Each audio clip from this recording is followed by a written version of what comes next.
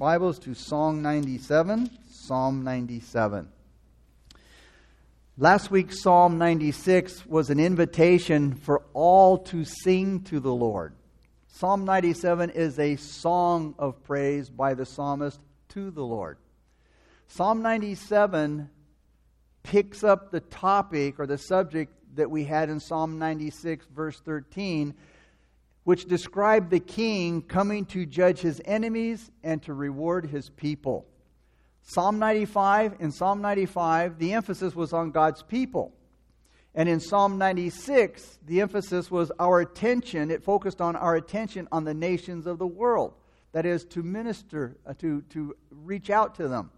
This Psalm 97 combines both subjects. That is, the emphasis on God's people and the attention on reaching the world for the gospel. And it tells us that Jehovah is the Lord Most High in verse 9. And He has all things under His control. Now, Christians today, us believers, we see Jesus as God's exalted King. Now, this is another of one of the series of royal psalms from 93 to 99. And it has a particularly kind of end-of-the-world tone to it, an apocalyptic tone to it in its description of God's final judgment on the wicked before He sets up His great kingdom. Now, the structure of the psalm goes like this. First of all, there's a call for the praise of God the King in verse 1. Second, there's a vision of the coming judgment of the wicked in verses 2 through 6. Third, a prophetic word about the end of idolatry in verses 7 through 9. Fourth, a promise of great joy for the righteous in verses 10 through 11. And last, a call for the praise of God the King in verse 12. The theme of this psalm is God, our awesome conqueror, is righteous and just. The author, unknown. The psalmist here in this psalm, he sings out his praises to God. And the reason is he is so blown away about all the wonderful things that God has done. And you know what? When we think about God's majesty and we think about His goodness to us, how can we not tell others about Him? You know, and witnessing will come automatically when our hearts are full of appreciation for what He has done for us. God has chosen to use us. Think of that. He's chosen to use us to tell others about His wonders. You know, and we see creation praise God. You know, creation praises God. You know, as we see now spring coming close, you know, as I drive down the 71 to go home, the hills are so green and they're full of poppies. They're full of those beautiful purple flowers. I'm not sure. I think they're called lupine or something to... What is it? All right, there you go. My wife and I were trying to figure it out, and we were looking it up, but we were close. But yeah, and you know, it's the hills are just, you know, overflowing with the glory of God. The flowers, the beauty of the color, and the butterflies we saw just all over town for the last several weeks. You know, metamorphosis. They've turned into butterflies from cocoons, and again, it just screams the glory of God. Nature screams the glory of God. It just pours out from creation. How much more should you know, again, the glory of God, the praise of God, the praise for our God pour out from our lips? We need to ask ourselves, how well are we doing telling others about God's greatness? When was the last time, you know, you witnessed to somebody about the Lord Jesus Christ? Told them about how great and glorious He is. Because then God saved us to do that. Not just to go to church. He saved us to be a light to those around us. So let's begin now with Psalm 75, verse 1. Did I say 75? How about 97? Wow. 97. The Lord reigns. Let the earth rejoice. Let the multitude of isles be glad. The Lord reigns is the key phrase of the royal psalms. We see it in Psalm 93:1. The earth as a whole, it says, and its smallest part, it mentions here the isles. Let the earth and the isles, that is the smallest parts, the farthest coastlands, let them all join together in rejoicing at the hope of God's reign on earth. And God's reign here speaks about His sovereignty. God has absolute authority and rule over all of His creation. And it's an attribute of His deity. That if He didn't have total authority, think of it, God couldn't be God. If God didn't control everything, He couldn't be God. Sovereignty involves other attributes as well. And in order to be sovereign, God has to be omniscient, that is all-knowing. He has to be omnipotent, that is all-powerful, and He has to be totally free to do whatever He pleases with no outside influence. There's no committee that influences. There's no counselors that give Him advice. He is sovereign. He is, in the case of His infinite wisdom, He makes all calls. Psalm 115:3 says, "But our God is in heaven, and He does whatever He pleases." So, again, if God was limited in any of these areas, omniscience, omnipotence, He wouldn't be totally sovereign. And not only that, how could He be God Almighty? If God didn't know what was going on, He'd always be caught off guard. I mean, how could we trust Him? I am so glad oops is not in His vocabulary, because then we'd be in trouble. If He wasn't omnipotent, He wouldn't be able to control everything. If He wasn't totally free, whatever He did would be predetermined by some other will, or some outside influence, or by unavoidable circumstances. And yet the sovereignty of God is greater than any of the attributes that His sovereignty contains. A little thinking about this will show us why this is true. We might think of love as being a greater attribute than sovereignty.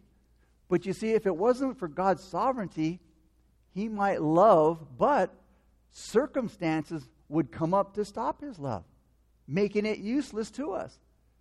You see, if His love could be changed by circumstances, well, like we do, we love when people are lovable, and when they're not, when circumstances aren't to our favor, we stop loving.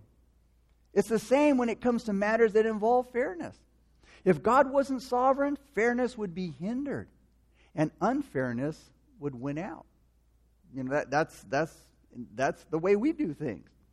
In this world, we see a lot of unfairness, and that's why we hopefully look for and can't wait for Jesus to come back.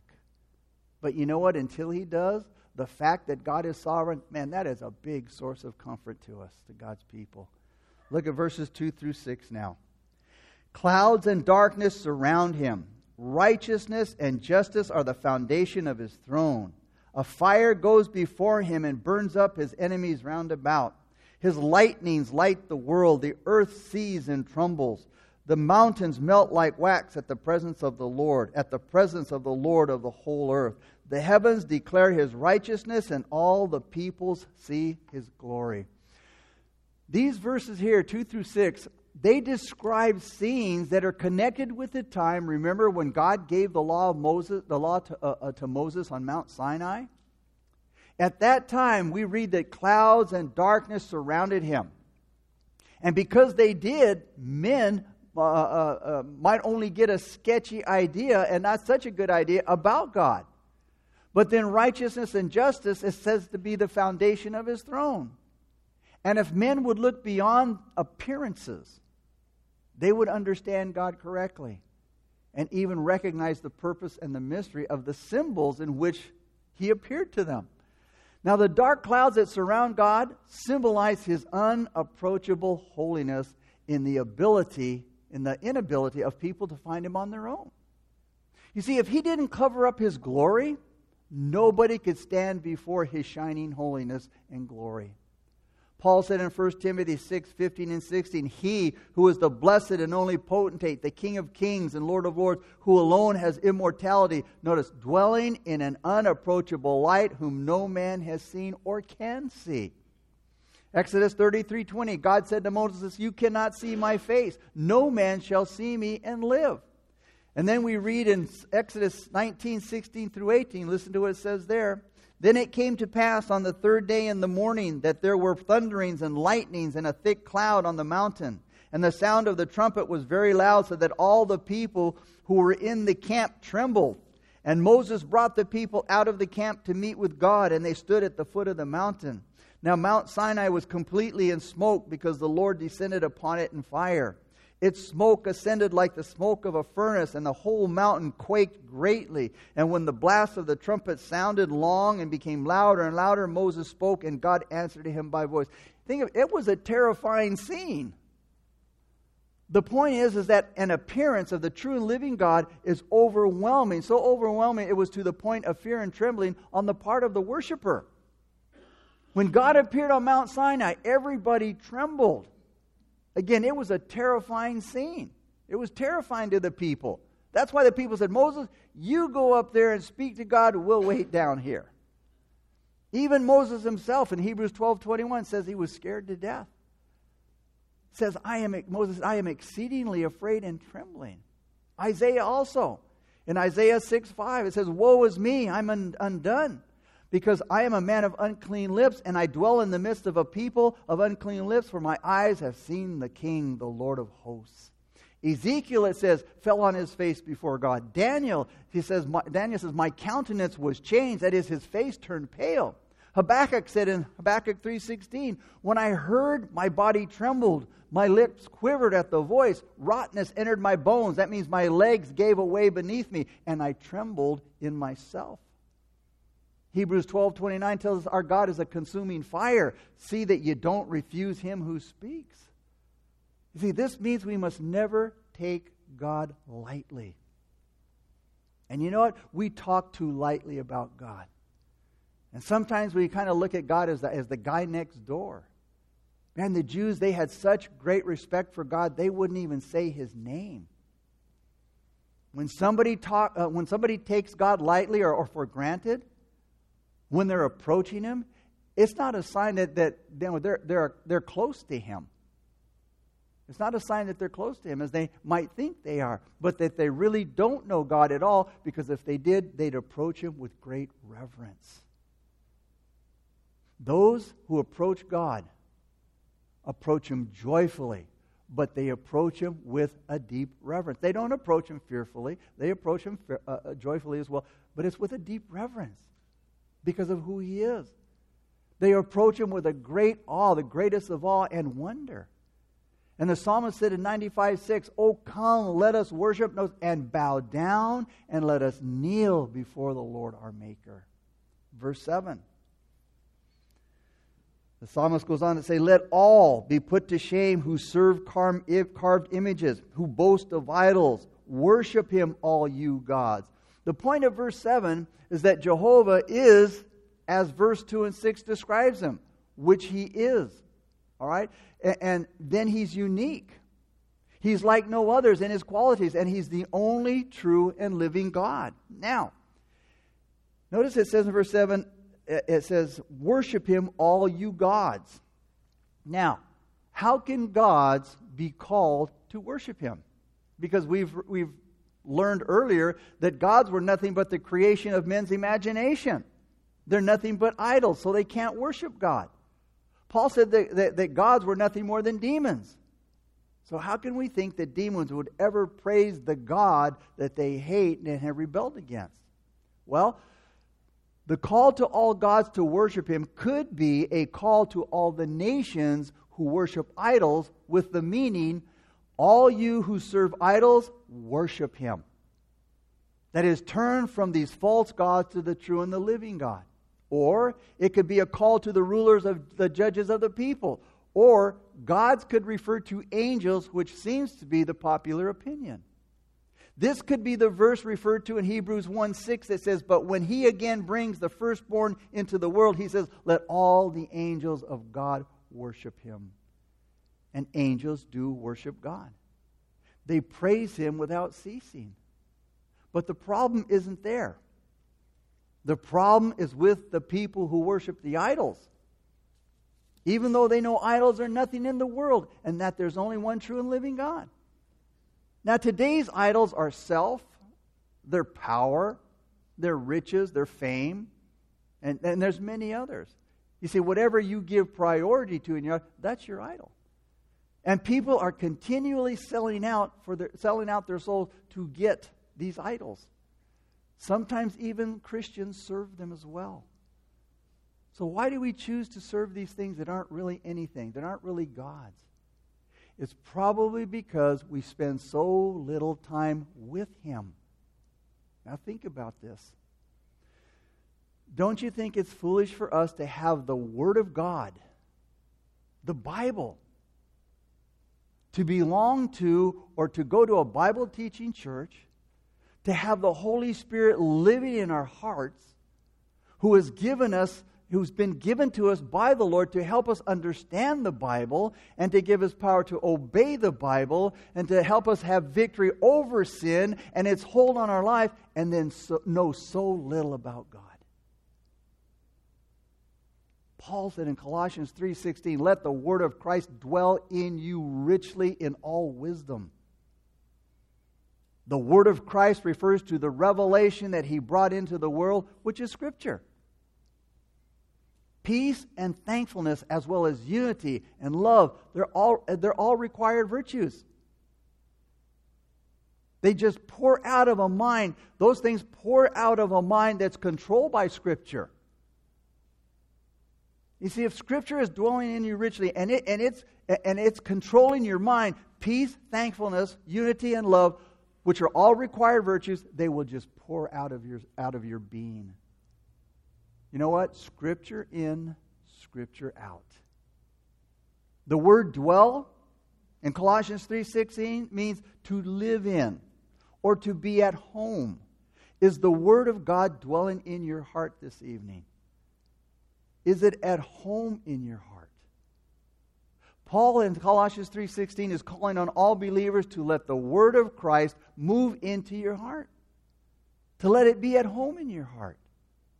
The words dwell richly could also be translated abundantly or extravagantly rich. The truths of Scripture should spread through every part of the believer's life. And Scripture, the truth of Scripture, should rule every thought, every word, and every action through every fiber of our being.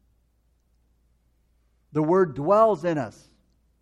The Word dwells in us when we hear it. The Word dwells in us when we handle it. The Word dwells in us when we hide it in our heart. The Word dwells in us when we hold it fast. But in order to do those things, the Christian has to read it, they have to study it, they have to live it. To let the Word of Christ dwell richly in us is identical to being filled with the Holy Spirit. The Word in the heart and mind is how the Holy Spirit changes our will. And it's clear that these two ideas are the same because the passages that follow each are so much alike. For example, Colossians 3:18 through chapter 4:1 is a shorter version of Ephesians 5:19 through chapter 6 verse 9. It shows us that the result of being filled with the Holy Spirit is the same as the result of letting the Word dwell in one's life richly. So you see, the two are the same spiritual reality, but it's seen from two different sides. To be filled with the Holy Spirit is to be controlled by His Word. And to have the Word dwelling in us richly is to be controlled by His Spirit. And since the Holy Spirit is the author and the power of the Word, the words are identical. The psalmist said in Psalm 119:11, "Your word I have hidden in my heart that I might not sin against you." He also said in 119:49, "Remember the word to your servant upon which you have caused me to hope." Psalm 119:50, the psalmist says, "This is my comfort in my affliction, for your word has given me life." Psalm 119:104, the psalmist says, "Through your precepts I get understanding, therefore I hate every false way." Notice that, through the Word of God, if it's dwelling in us richly, we will hate every false way. Psalm 119:105, "Your word is a lamp to my feet and a light to my path." Psalm 119:165, "Great peace," and I love this verse, "great peace have those who love your law. Nothing causes them to stumble." What the psalmist is saying, that your peace and your joy in the Lord is not dependent on other people's attitudes. Great peace have those who love your word. Nobody can cause them to stumble. But so many times we allow other people to cause us to stumble. Verse 8.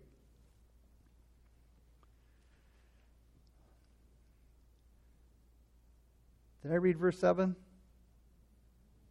Yes, no? Okay, verse 8. Zion hears and is glad, and the daughters of Judah rejoice because of your judgments, O Lord. The psalmist now talks about the righteous judgment of God. Zion, or Jerusalem, and the surrounding villages, they're rejoicing. Why? Because they're happy God has intervened in history to set up His righteous rule over the whole earth. Now, we don't know what the historical reference of this verse is, but the total fulfillment of this vision will be when Jesus returns and sets up His millennial kingdom on the earth.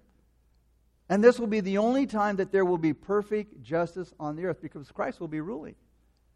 There's no such thing right now as justice on the earth, which is pretty obvious. We don't need anybody to tell us that. We can see it. Today people are cheated, they're oppressed, they're wronged, and the guilty seem to go free. But when Jesus comes back, everything will be reversed, everything will be changed, everything will be made right. Verse 9. For you, Lord, are most high above all the earth. You are exalted far above all gods. So the psalmist says, for you, Lord, are most high above all the earth. And that's why we rejoice to see the idols done away with. Because there's only one God. And we rejoice to see all mankind bowing before His throne. Because there's only one God. There can't be any other gods. There can't be another God. He is, always has been, always will be over all.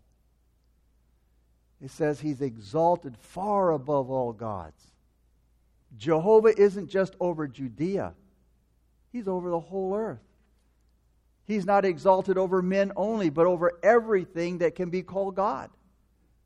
And the day is coming when all men are going to understand this truth, and they're going to give God the glory that's due to Him and Him alone.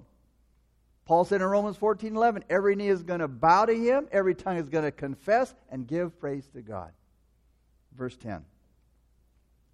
You who love the Lord, notice, hate evil.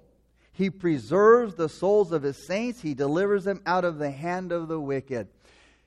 Hear those in this time, those who are still living in bad times, they're encouraged to hang on to their profession, hang on to their faith, knowing that God is going to stay faithful to them and God's going to protect them as they do.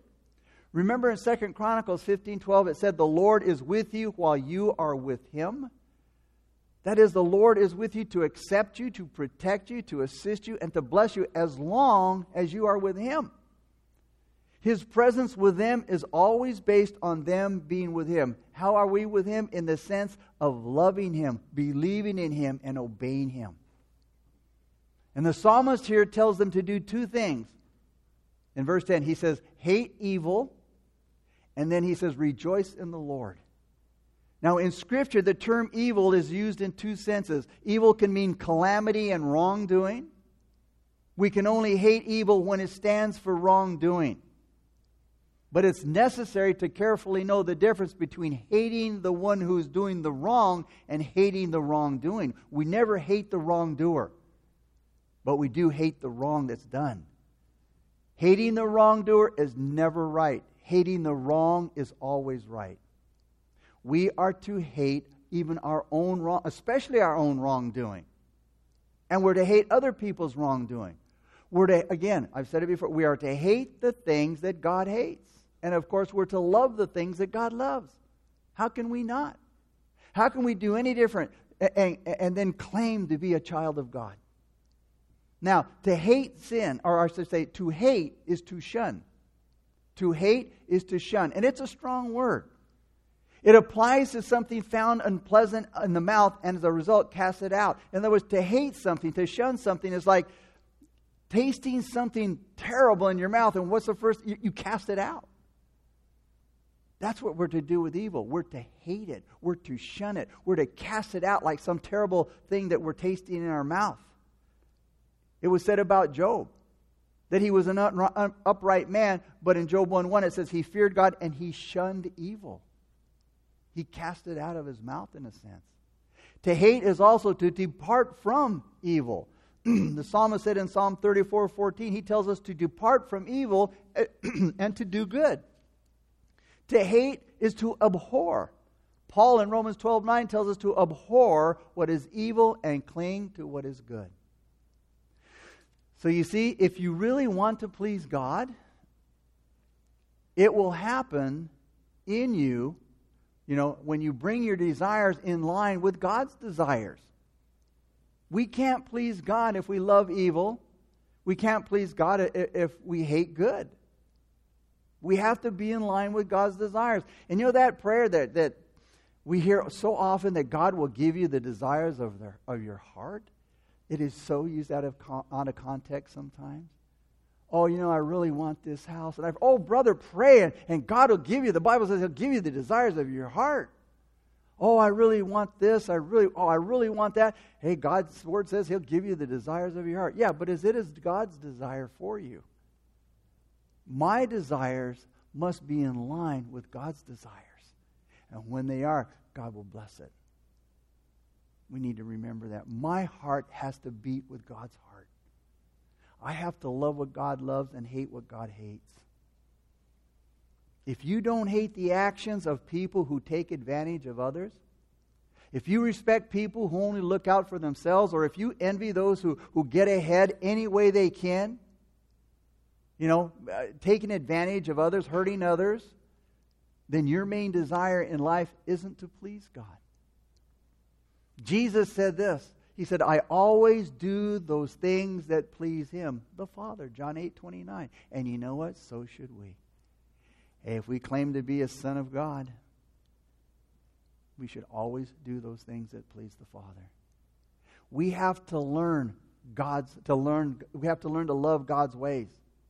And we have to learn to hate every kind of evil, not just the obvious sins, but also the socially accepted ones, the ones that this world says is okay, the ones that the laws of the land pass and say it's legal to do. If it's not legal, if it's not scriptural according to God's Word, hey, we have to hate that too. So many, even Christians, because the law says it's legal, they say it's okay. No, we live by a higher standard. That's the Word of God. We have to believe it and we have to live it. Verse 11. Light is sown for the righteous and gladness for the upright in heart. In other words, light shines on the godly and joy on those whose hearts are right.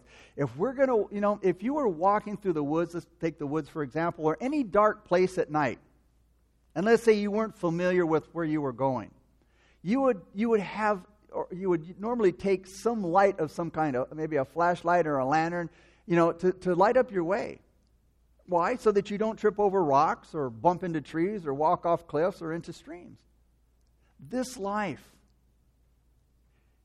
that we're living in, this life is like walking through a huge forest of evil. I call it Satan's playground. It's Satan's playground. It's our battlefield. But the Bible can be our light to show us the way ahead so that we don't stumble as we walk.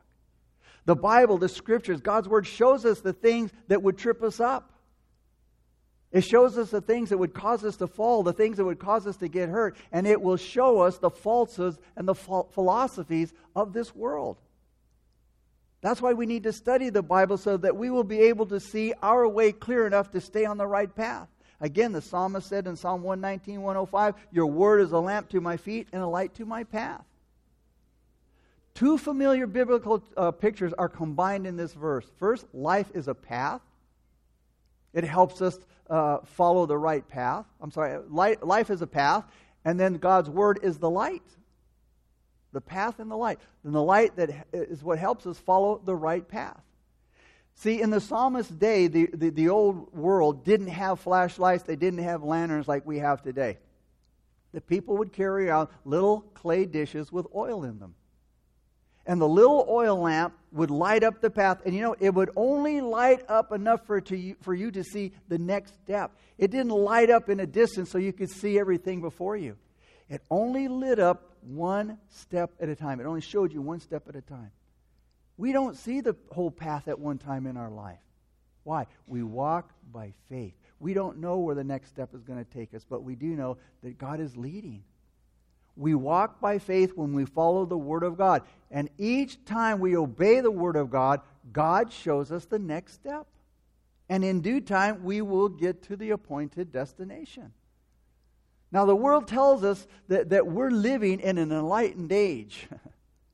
Oh, with all the advanced technology and medical advancements and diversity. But in reality, we are living in a dark, dark world.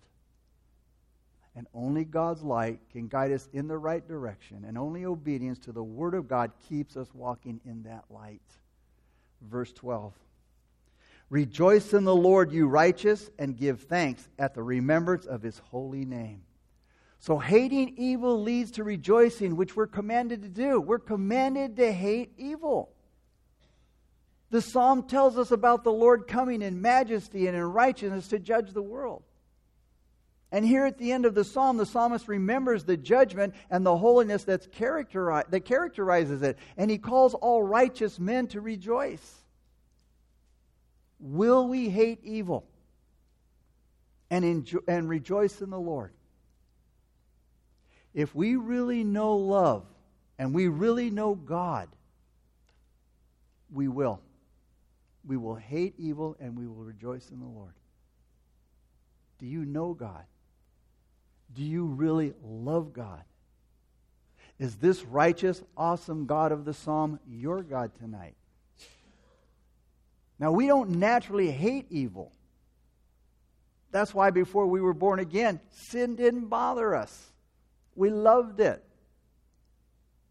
As a matter of fact, in the natural man, he loves evil. We naturally love sin. We're fascinated by wrong. And you know what? We normally don't want to let go of our sins and the practicing of those sins. But you see, we have to learn to hate sin, and we will if we're getting to know God. Because you see, the closer you get to God, the further away from sin you want to be. If we don't hate sin, we will hate God more and more. And we get a picture of this in the way the multitudes reacted to Jesus when he was here on earth. Some people saw Christ's holiness and they learned to hate sin.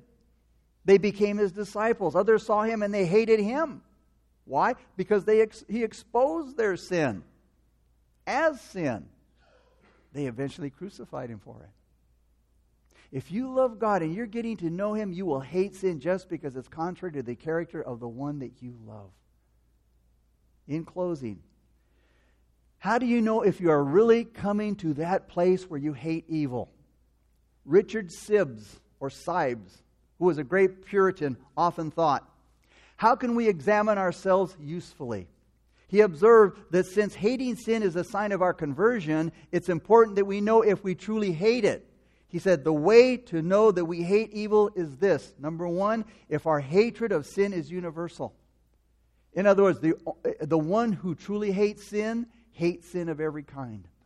He said, secondly, if our hatred is fixed, our hatred of sin is fixed, there should be no appeasing, no tolerating, no comforting of sin, but rather an abolishing of the thing that's hated. He said, third, if our hatred of sin is a more rooted affection than anger. He said, anger can be appeased, it can be comforted, but hatred remains and opposes the hated sin. Fourth, he says, if we hate sin, he says, wherever it's found, we know that we're coming to that place where we hate evil. If we hate sin wherever it's found, we must hate sin in others, but especially in ourselves. He said, we know that we're coming to that place where we hate evil if we hate the greatest sin in the greatest measure. In other words, if we hate sin, if we hate all sin in a just proportion, that is not being offended by the slight flaw in another while overlooking a much greater offense in ourselves. And lastly, he said, we know if we're coming to hate evil if we can be reproved or rebuked for sin and not get angry. Oh, how many times have you rebuked somebody? And even in love. Oh, and they get angry. Oh, you're judging me. No, I'm not. If we really hate sin, he said, we'll become whatever help we will welcome whatever help we can get in dealing with it and driving it out of our lives. The Proverbs 15:32 says, "He who disdains instruction despises his own soul, but he who heeds rebuke gets understanding." And then again, finishing with verse 12, "Rejoice in the Lord, you righteous, and give thanks at the remembrance of his holy name." Notice, we are commanded to do this. The psalm started with a call to the people of the whole earth to rejoice in God's rule in verse 1. It ends here with a call for us to lead the way in the worship of God. How can we dare not do it? Being God's people. You see, if we don't praise God joyfully, who's going to? We're His children. The world's not going to praise Him. If we don't praise Him now, when will we? Father, thank you for this, again, beautiful psalm. Lord, we thank you for your, Lord, your word is so amazing, Lord. And Father, the more I read it and the more I study it, the more beautiful it becomes, God. Lord, thank you for your word. Thank you for your Spirit, God. Thank you, God, that He just speaks and Father, just reveals the mighty word of God to me as well as to others, Lord. Father, help us to try not to live without your word, Lord. God, help us to as Paul said, to let it dwell in us richly, Lord. Father, to let it find a home in our hearts, Lord. To let it be welcome in our hearts and in our life, God. Lord, let it be so, God, important to us, God, more than anything else, Lord. Father, we thank you for your love for us. We thank you for our salvation. We thank you for, Father, sending your Son. Lord, we thank you for coming. And Father, we pray that the Holy Spirit would teach us more about our wonderful Lord and our wonderful Savior.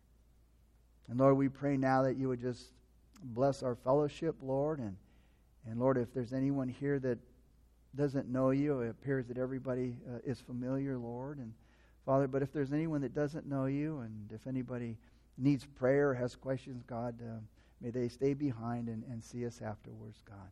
But Lord, may you bless them. May you be with them the rest of this week, God. And God, may you just, again, reveal yourself to us, Lord, through everything that you would speak to us through, Lord. We see it in creation, God. But Lord, may we be those that overflow praise from our mouths to others around us, God. Thank you, Lord, for your love and your grace. And it's in Jesus' name we pray. Amen.